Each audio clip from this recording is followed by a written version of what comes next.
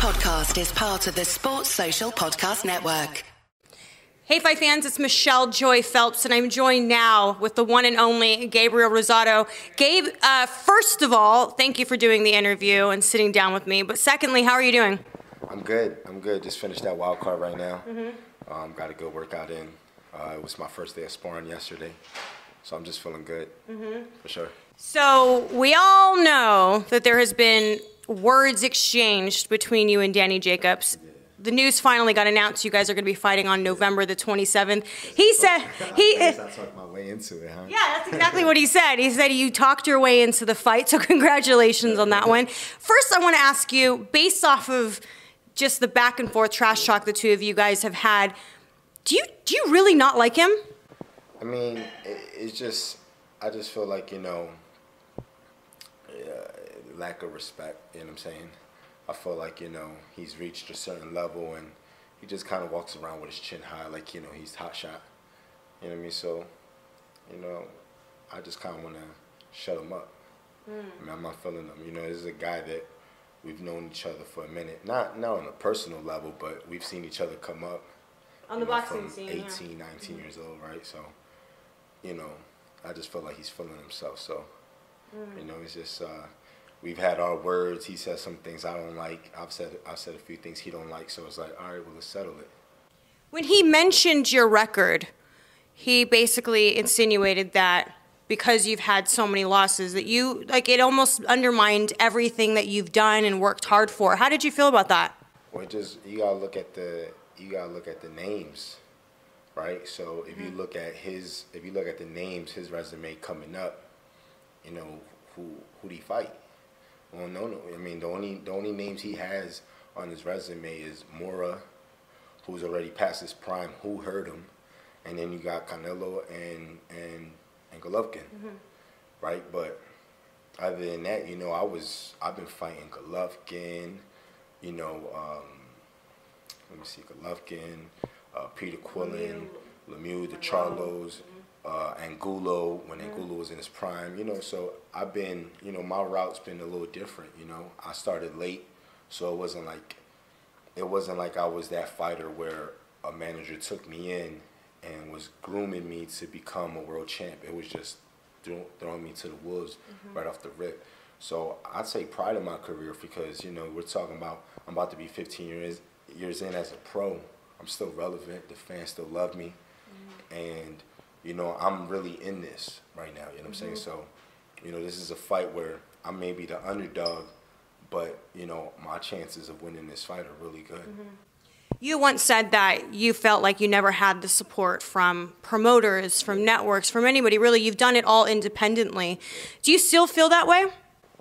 Yeah, but you know what? It's my route. You know what I'm saying? It's how it's supposed to play out for me.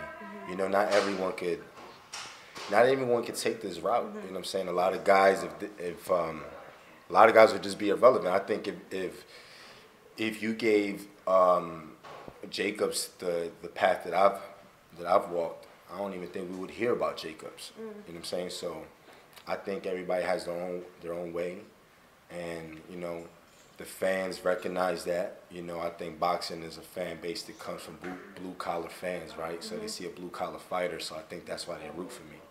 So I'm good with how it is. I've already established my fan base, so I don't need the promoters or the network. Let's talk a bit about your journey, because you have done everything on your own. You can actually say that. Not everyone can say that. And look, like you said, you are relevant. You are still fighting the top tier fighters. So let's take a trip down memory lane and what that was like for you.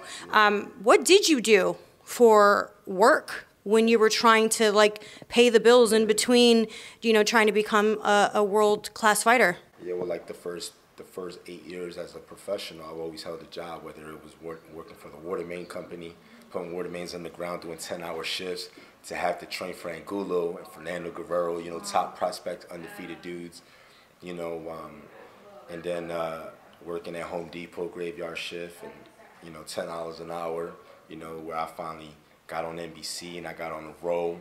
And I pretty much was knocking everybody out at that time, where I ranked #1 at 54. So I was just doing it off the muscle, like real life Rocky, right? And I would come in as the opponent, and then I would just shock them and just, come out with a knockout win, So, that's just how it's been. So, now that I put myself in a platform where I'm able to, just do this 24/7, I'm just really dedicating myself to really winning this fight, because I know the next step is a world title, whether that's, Smith or Saunders, you have Canelo, and you have Plant, you have Benavidez. The 68-pound division is loaded, and nobody really is a kingpin of division, because really the best haven't fought the best in the division, so no one could really say I'm the kingpin of the division. You know what I mean? It's like it's up for grabs. So I'm excited about it. Fighters often get caught up in getting comfortable. Yeah. Whereas your journey, you've always been uncomfortable. Yeah. But now that you've been able to, for the past 7 or so years, be able to support yourself solely off of boxing, have you always sort of reeled yourself in when you had moments of maybe you felt like, maybe I don't have to go to the gym right now, or whatever, I venture into other things, real estate and good for you. I own my own gym in downtown Los Angeles. I've got into the Hollywood, with the films and all. So I've done a few other things where, honestly, if I really don't want to do this, I don't have to. But, I'm still passionate about it, and it's still my #1 priority, because I haven't won the world title yet. So, like, I still need that. You know what I mean? So that's what keeps me going. And, at this point, of course we fight for money and all that, but at this point it's really not, that's not the main thing. It's more about legacy. Like, become a world champion, I think that's just a Hollywood film right there. That's crazy, right? Well, world title or not, who would be the peak for you? If you got an opportunity to fight them, and let's say win or lose, you got that opportunity, who would that person be? I think this is a pretty big fight with Jacobs. Jacobs is a former world champion. He's been in there with Golovkin and Canelo. He came up short, but, he was in those fights. I think a win against Jacobs speaks volumes. You know what I mean? So, obviously the big fight in the 68 division is Canelo. So, I'm not. He's in everybody's division right now, though. yeah, for sure. So it's like, it's not really. I would never look past, Jacobs, because I've made that mistake in the past where you kind of think ahead and you lose track on what's ahead of you. But obviously, I think you've always had a great rivalry when it comes to Mexican and a Puerto Rican fighter, right? So I think that would be a great fight, if it was to happen. But it's not a fight that I need to be satisfied. I'm good with just doing what I got to do and knocking out Jacobs on the 27th and really coming out with a big win. You said you've made the mistake in the past of overlooking an opponent. Danny Jacobs has said that he's not overlooking you, but he's got his eyes set on Jamal Charlo. What did you think of that? I mean, he can say whatever he wants, I think he knows what he's in for. I know he knows he's in for a tough fight, but honestly, if I looked at my last couple of fights, I wouldn't be too impressed. You know what I mean? I wouldn't say that my last couple of fights was me really being 100% mentally there. I think the most important thing is like to be mentally in a fight, and the physical part is easy, the putting in the miles, the sparring and all that shit, that's muscle memory, but it's really putting your mindset into it, right? So I think that's just what I think with me having a great team right now in Freddie Roach, who's a trainer world class, who, he's not animated, he ain't yelling, he ain't doing all that extra shit, but Freddie will tell you something in the most calmest way, but is real what he says, you know what I mean? And I have great respect for Freddie Roach, so I think, having him in my corner for the second time, first time we worked together, it wasn't televised because of the riot that broke out in the Chavez and Jacobs fight. The arena got evacuated, and then it's like I fought in in front of an empty arena, so it's like it kind of prepared me for what's ahead anyway, right? So it's like this God's plan the way I see it. Like God was like, I got something for you. You don't know, trust me, you'll see why.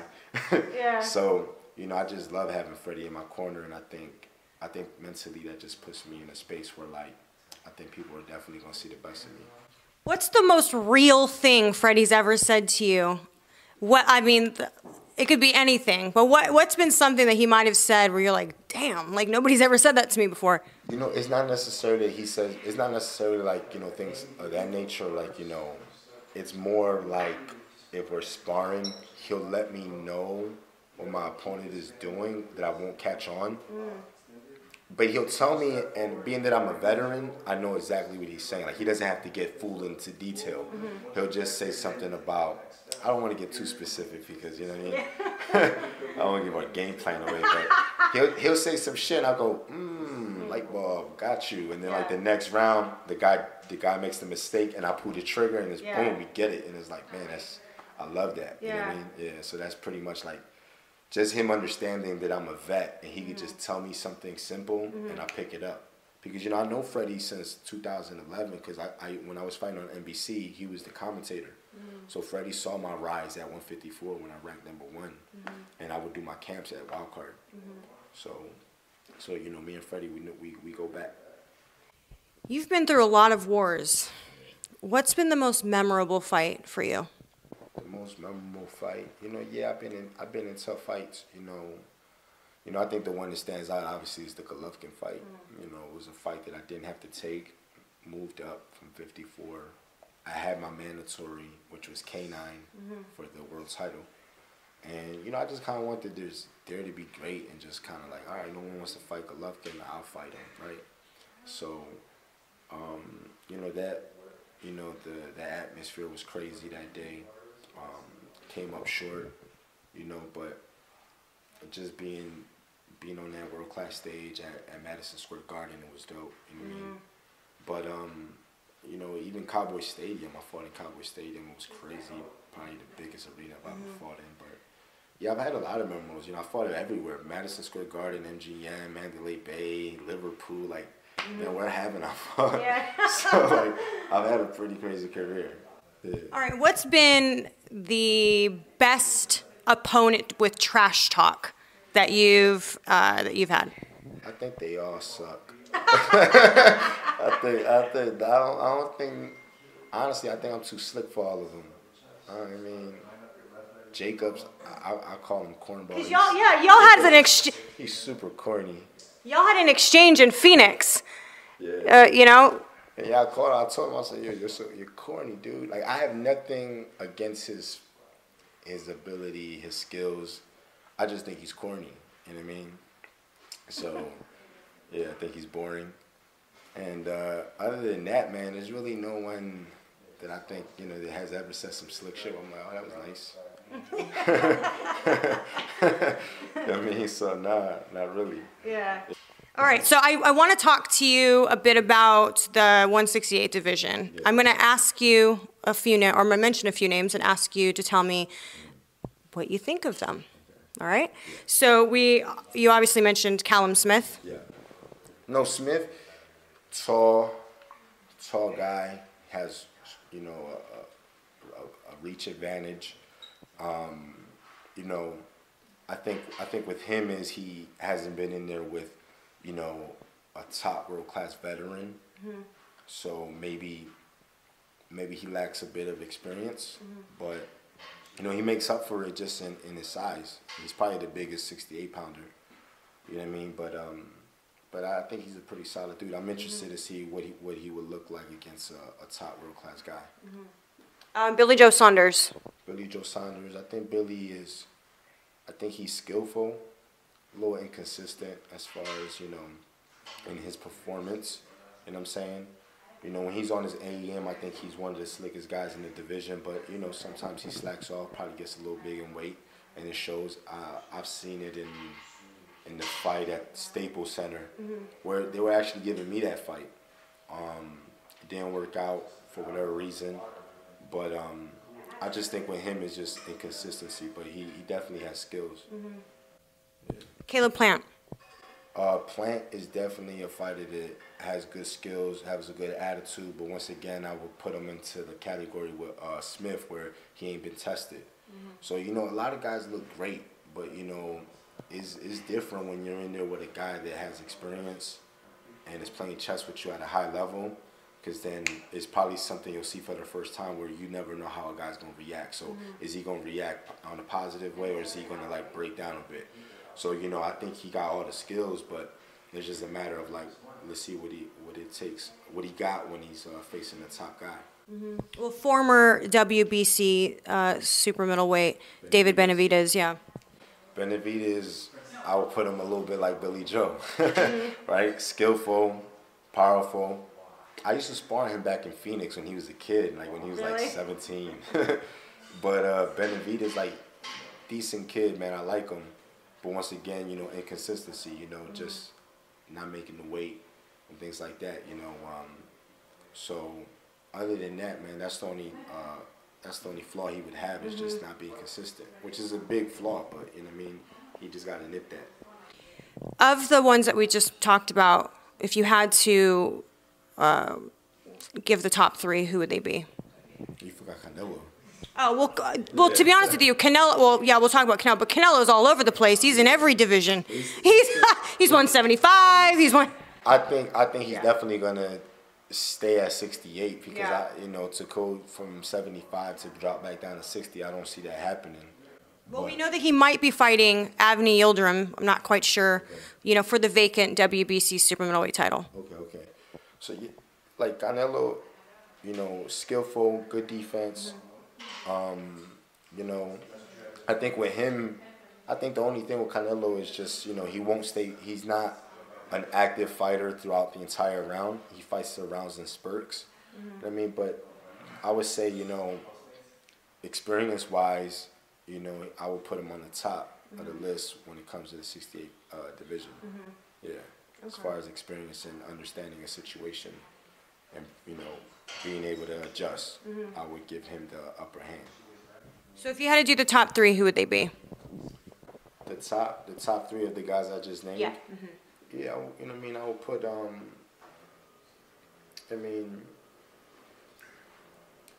would put probably Canelo. Then I would put, probably put Smith. And then, you know, I would like to put Benavidez, but, you know, just with the inconsistency, it's hard to rank them. So, you know, I put Saunders behind Smith. Yeah. So of the, but I'm coming though. So once I take care of business with Jacobs, you know what I mean, I'll be right in that list with them. You're being a gentleman right now. You know, I'm playing about the. You know, I'm being politically correct right now. So you know, I got to take care of business, beat Jacobs, and then you know. And then the fans will speak for me. Of the three that you just named, who's the easiest and who's the hardest for you to beat? You know what I'm saying? Honestly, when you're fighting at this level, it's really no easy fight. You know what I'm saying? You know, I think at this level, it's just more of a challenge within yourself. You know what I'm saying? Like, my challenge isn't Jacobs. My challenge is me. You know what I'm saying? My challenge is making sure I'm getting up. I got up at 4:30 in the morning today, right? It's just being consistent, doing that every day. When that alarm rings, like, fuck, you don't want to get out of the bed, you gotta do it though. Yeah. Right? You know, you might want to eat that burrito, but you can't. You know what I'm saying? So really, you know, at this level, it's not really the fighter's the challenge. It's really you just staying disciplined and keeping that hunger that you had when you didn't have shit. So I look at it more like that, where I'm my challenge. You know what I'm saying? Like, either of those fights are equally as tough, but it just comes down to, like, you know what I mean, am I going to put the work in?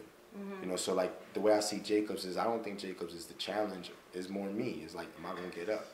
You know what I mean? Am I going to get up for it? Am I going, you know, when Freddie wants me to step it up in the 8th round of sparring, am I going to give him what he wants, right?